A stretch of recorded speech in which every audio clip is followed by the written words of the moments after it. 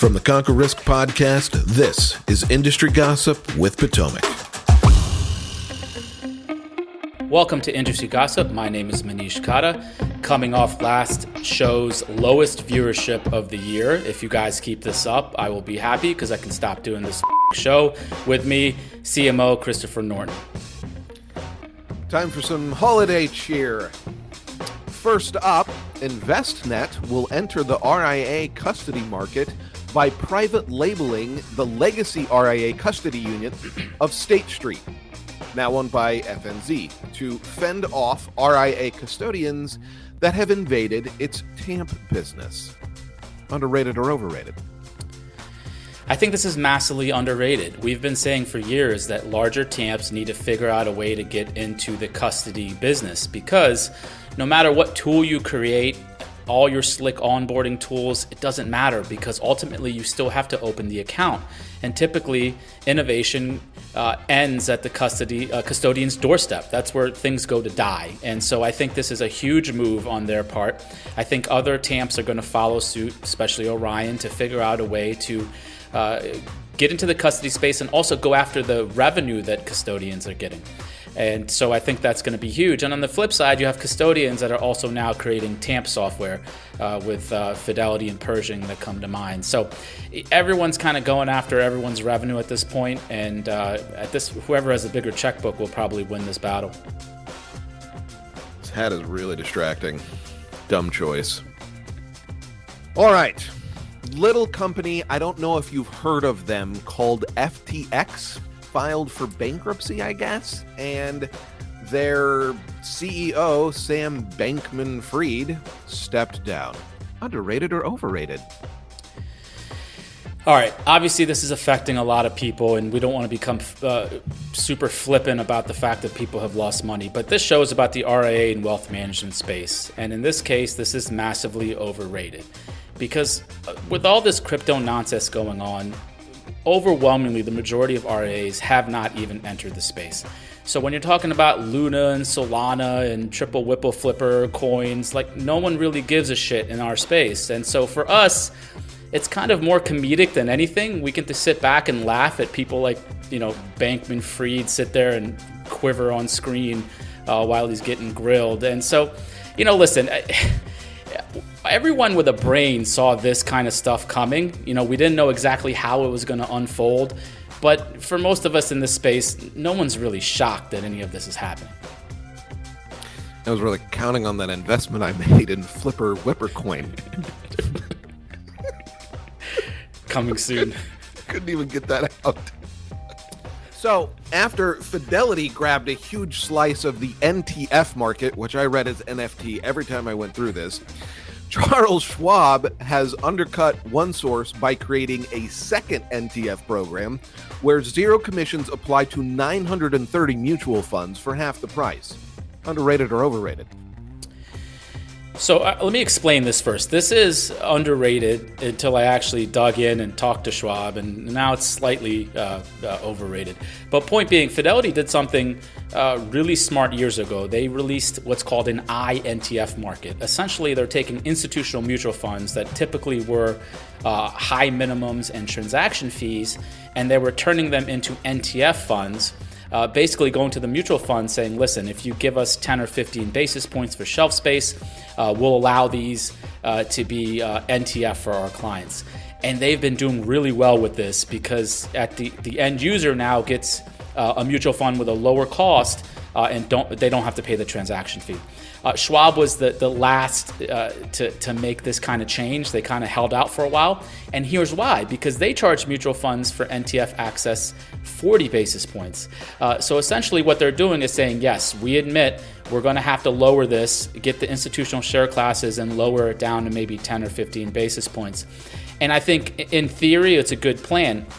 The problem is they're only doing it for a handful of funds because I reached out to ask, and they're pushing the rest off till after the TD merger, which makes me question the funds that they're adding, what they're charging those funds to get on the list. So, this has a lot of smoke and mirrors to it once you start digging in. But in theory, it's a really good plan for them, and I think it's going to help them stay kind of on level competition with Fidelity.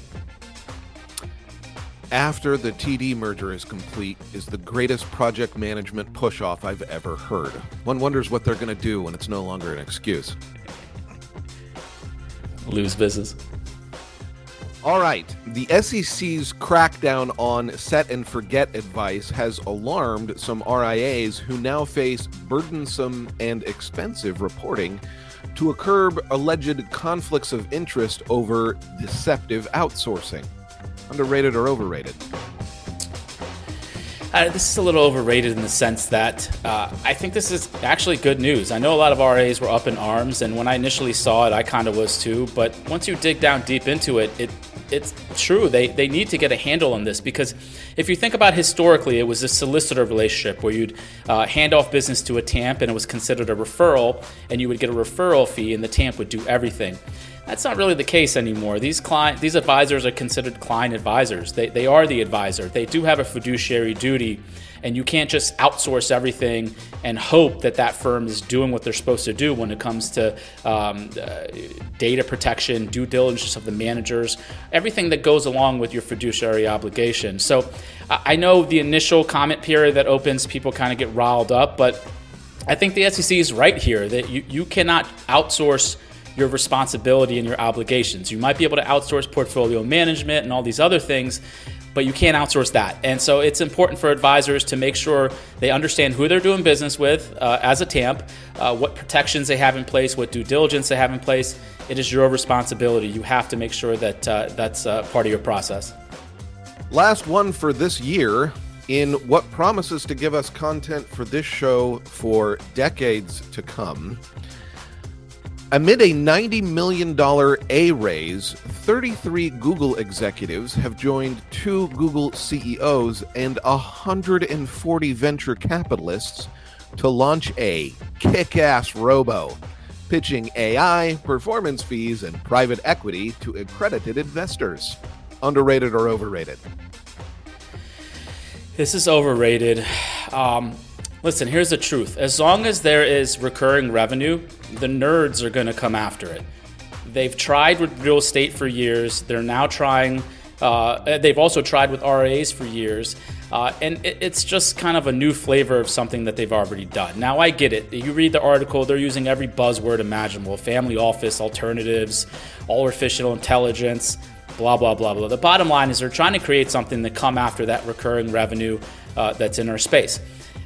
It might work. Chances are it won't. And 5 years from now, someone will buy the technology, use portions of it with a human advisor.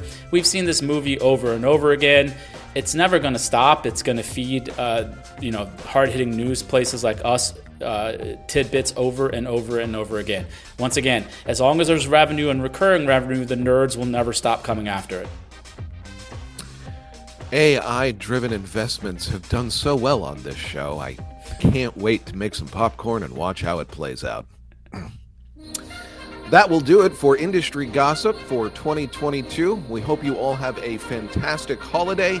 Do dumb stuff so we have more to talk about next year. Cheers. Cheers. Potomac Fund Management is an SEC-registered investment advisor. This information is prepared for general information only and should not be considered as individual investment advice, nor as a solicitation to buy or offer to sell any security. This material does not constitute any representation as to the suitability or appropriateness of any investment advisory program or security. Please visit our disclosure page, potomacfund.com/disclosures, for more information. Potomac does not make any representation or warranties as to the accuracy, timeliness, suitability, completeness, or relevance of any information prepared by any unaffiliated third party, whether linked to the Potomac website or incorporated herein, and takes no responsibility for any of this information. The views of Potomac are subject to change, and Potomac is under no obligation to notify you of any changes. Different types of investments involve varying degrees of risk, and there can be no assurance that the future performance of any specific investment or investment strategy will be profitable or equal to any historical performance level.